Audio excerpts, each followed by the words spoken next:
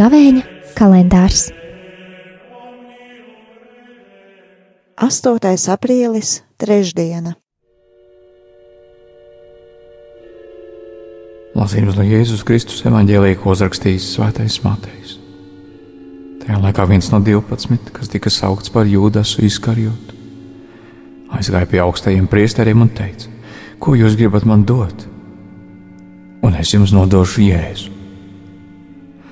Un tie atvēlēja viņam 30 sudraba gabalus, un no tā laika viņš meklēja izdevību, lai Jēzu nodotu. Bet pirmajā neraudzētās maizes dienā mācekļi piegāja pie Jēzus sacīdami: kur tu vēlies, lai mēs tev sagatavotu ēšanai Pasku? Bet Jēzus teica: iet pilsētā pie zināma cilvēka un viņam sakiet: mācītājs saka, mans laiks ir tuvu, pie tevis es svinēšu Pasku kopā ar saviem mācekļiem. Un mācekļi izdarīja tā, kā Jēzus bija viņiem pavēlējis, un sagatavoja Pasku. Vakaram iestājoties, Jēzus ieņēma vietu pie galda kopā ar tiem 12, un tiem ēdot, viņš sacīja: patiesi, es jums saku, viens no jums mani nodos. Ļoti noskumuši, viņi cits pēc cita sāka jautāt: kungs, vai tas esmu es? Bet Jēzus atbildot teica: tas, kurš ar mani mērts roku bļodā, mani nodos. Cilvēka dēls gan aiziet, kā par viņu ir rakstīts, tomēr bēda tam cilvēkam, kas cilvēka dēlu nodod. Tam cilvēkam būtu labāk, ja viņš nebūtu piedzimis. Bet Jūdas, kas Jēzu nodeva, atbildot sacīja: rabī, vai tad es?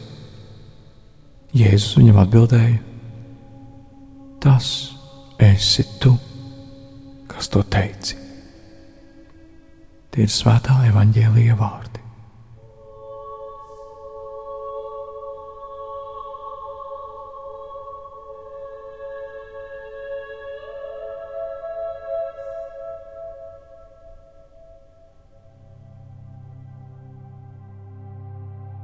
Šodienas evaņģēlija lasījumā mēs lasām par šo lielo nodevību, par nodevību pret iemiesoto Dievu Jēzu Kristu.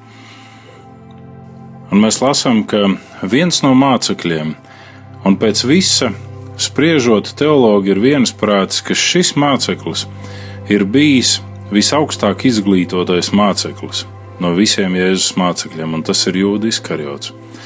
Un neviens cits, bet tieši Jūda Iskariots izveido šo plānu, izveido šo domu nodot Jēzu Kristu. Un viņš aiziet pie augstajiem priesteriem un saka: ko jūs esat ar mieru man dot? Es jums nodošu Jēzu Kristu. Padomā, mīļais klausītāj un mīļais draugs, par to, cik bieži mūsu dzīves gājumā tieši tā arī mēs rīkojamies, izvēloties savu labumu turēt augstāk. Mēs dzīvojam šajā gavēņa laikā, un šis gavēņa laiks, vismaz mūsu zemē, ir ienācis ar šo karantīnas periodu, ar ļoti daudz saslimušiem cilvēkiem, ar dažādām citām nebūšanām. Ko šis viss mums māca?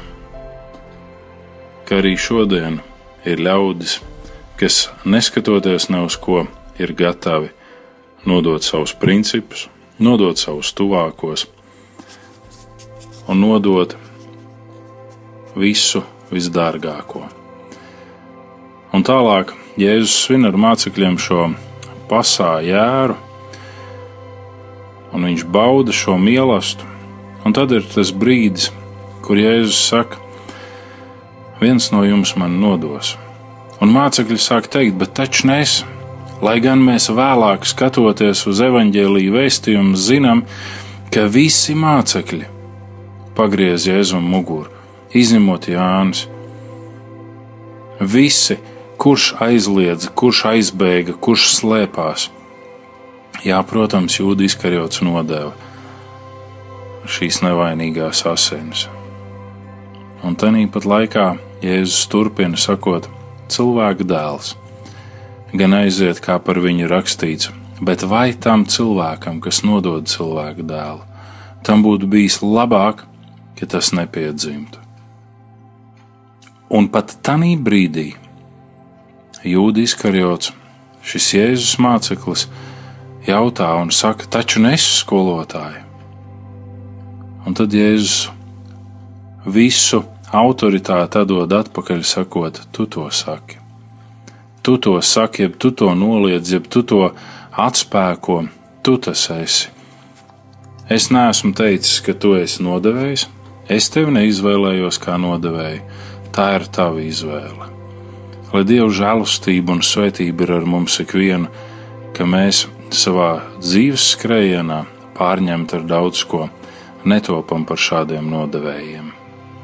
Nodevība bija nepieciešama, mēs varētu teikt, un tomēr Jēzus saka, vai tam, kurš nodod.